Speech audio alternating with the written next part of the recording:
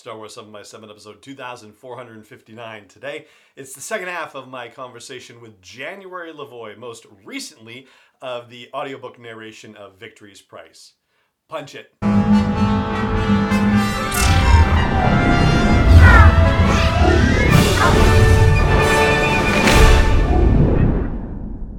Hey Rebel Rouser, I'm Alan Voivod, and this is Star Wars 7 by 7, your daily dose of Star Wars joy, and thank you so much for joining me for it.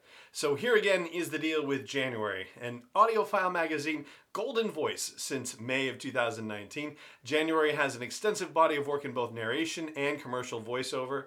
With hundreds of audiobook titles to her credit, she has received more than 30 Earphones Awards, 18 Audio Award nominations, including 7 wins, and was named Publishers Weekly's Audiobook Narrator of the Year for 2013. Her voice has been heard in national campaigns for products such as Revlon, Toll House, United Healthcare, Danone, Asthma.com, Home Depot, and Obama for America.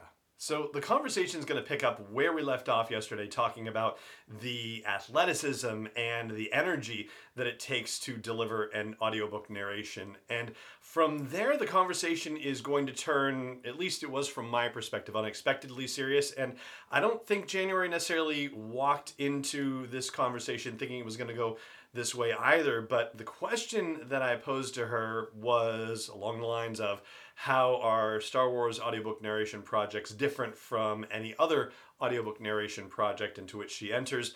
And the things that she shares as part of her answer are things that she said she hasn't shared anywhere else. And it's important stuff. And so I hope you enjoy it. I hope that there is something that you will find useful in this conversation, if not for yourself, then for friends and fans that you know, and I'll leave it at that for the moment. So right now, let's jump right back into the conversation with January Lavoie, audiobook narrator extraordinaire, and most recently of the finale in the Alphabet Squadron trilogy, Victory's Price.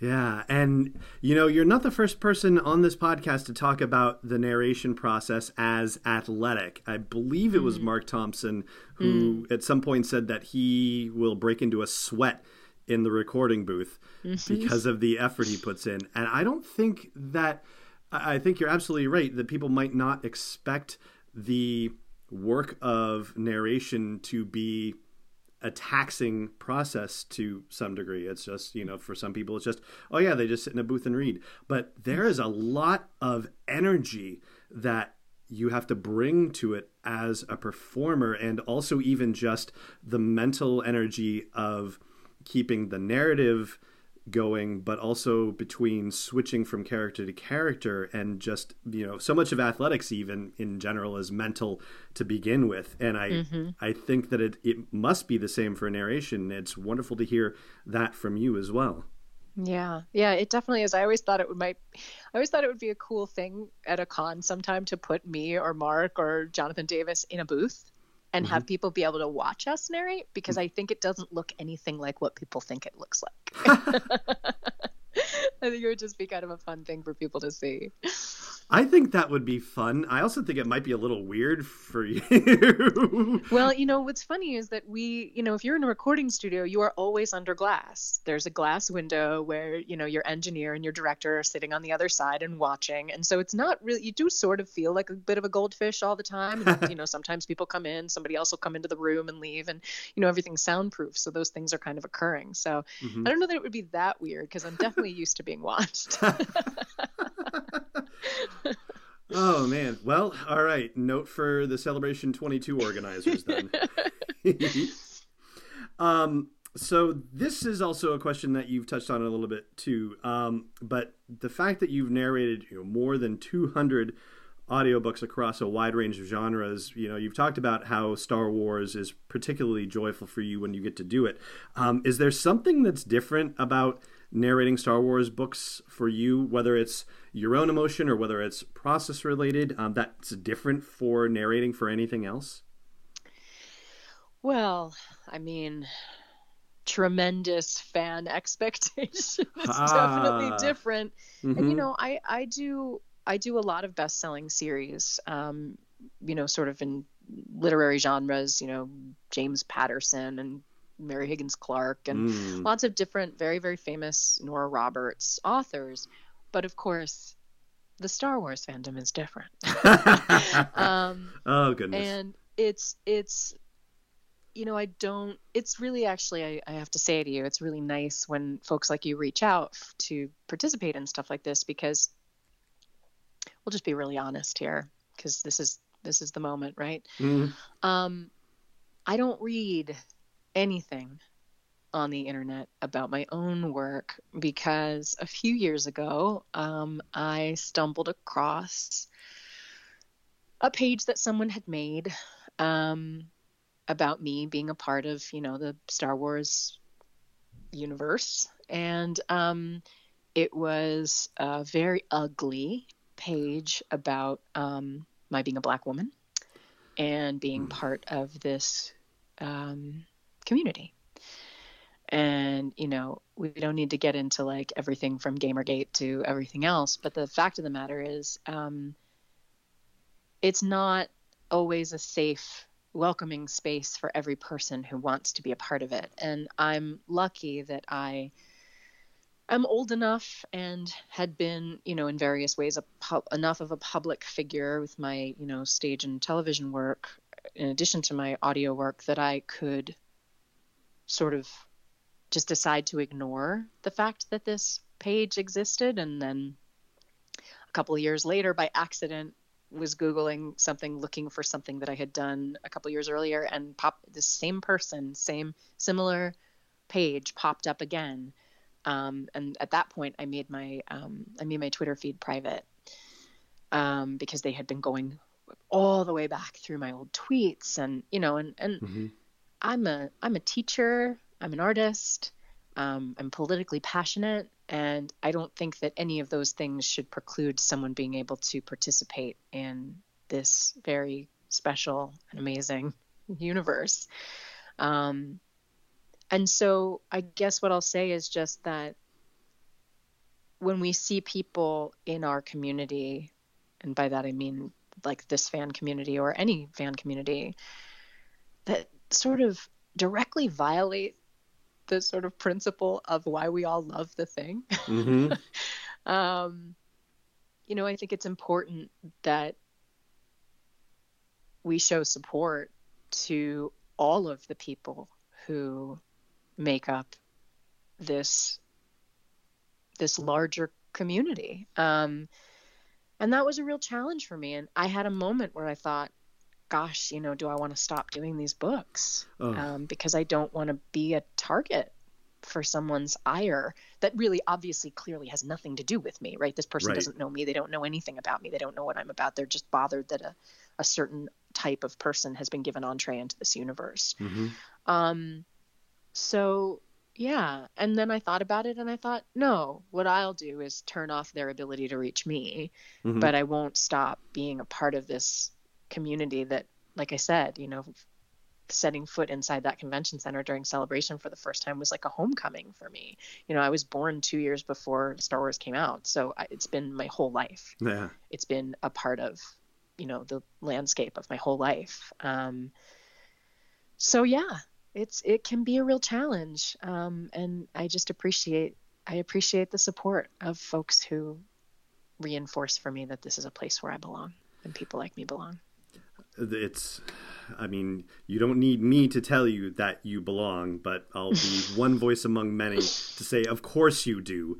And I'm so sorry, and I'm so grateful for your honesty and your openness. And I wonder if I might continue down that road just one or two more steps and say, sure. Because as I've seen people having difficulties being part of the fandom for very similar reasons to those that you expressed, do you have any advice as somebody who has been through this and who has been able to take proactive steps to continue your participation in this? Do you have any particular advice that you would like to share that you found to be helpful? Obviously, controlling the way that people are able to interact with you would be one of those things. Is there anything else?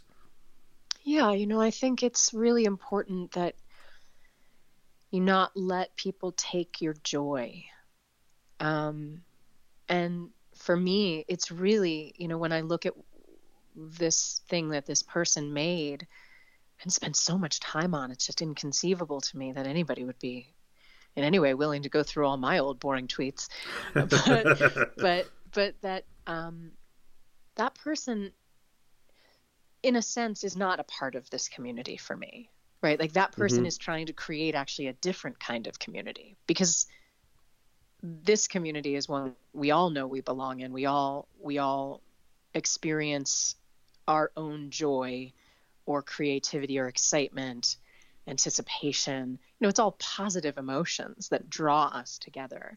So somebody who is trying to marginalize or harm, or in this person's case, like get a bunch of other people together to, pile on and cause harm and say mean things to someone like me, isn't actually a part of this community. This community is defined by its joy.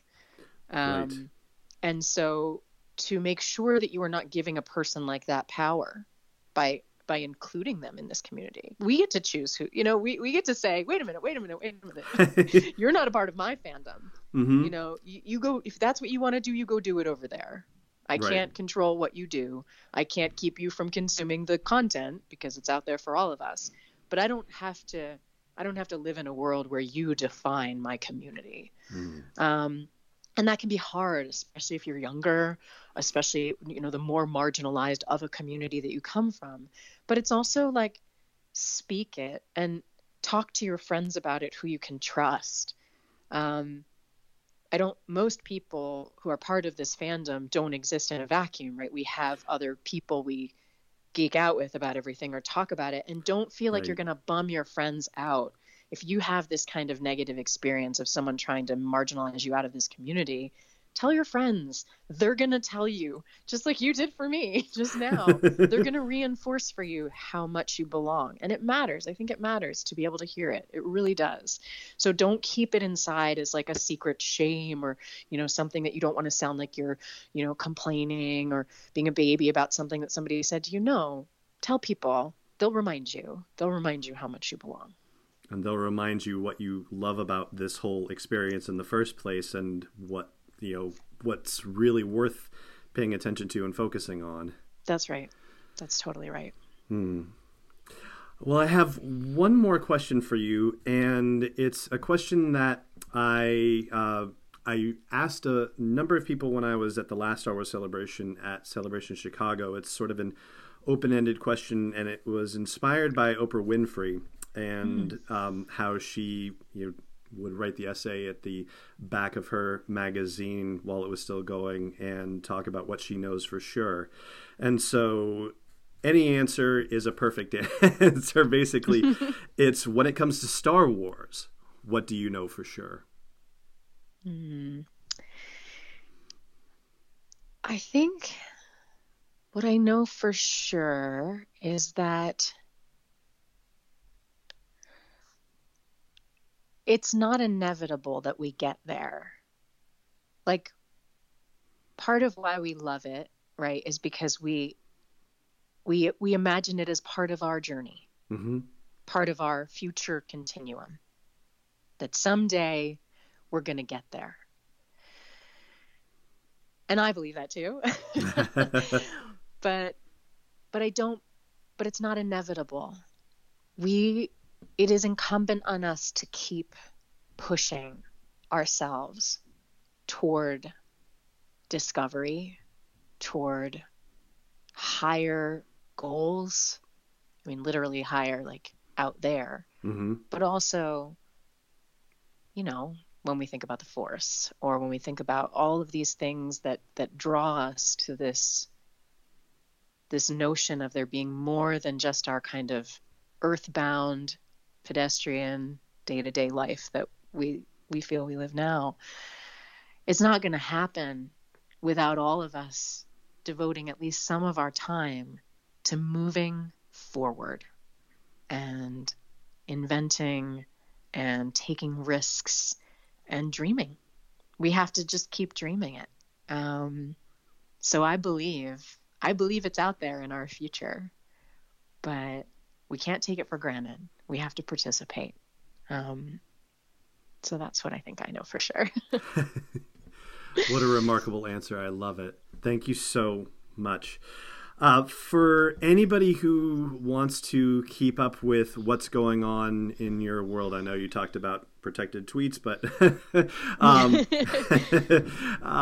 but I'm sure, there are, of course, thousands upon thousands of fans of your work out there who would love to know what's happening next with you. So where should they be paying attention to find out more about what's going on in your world?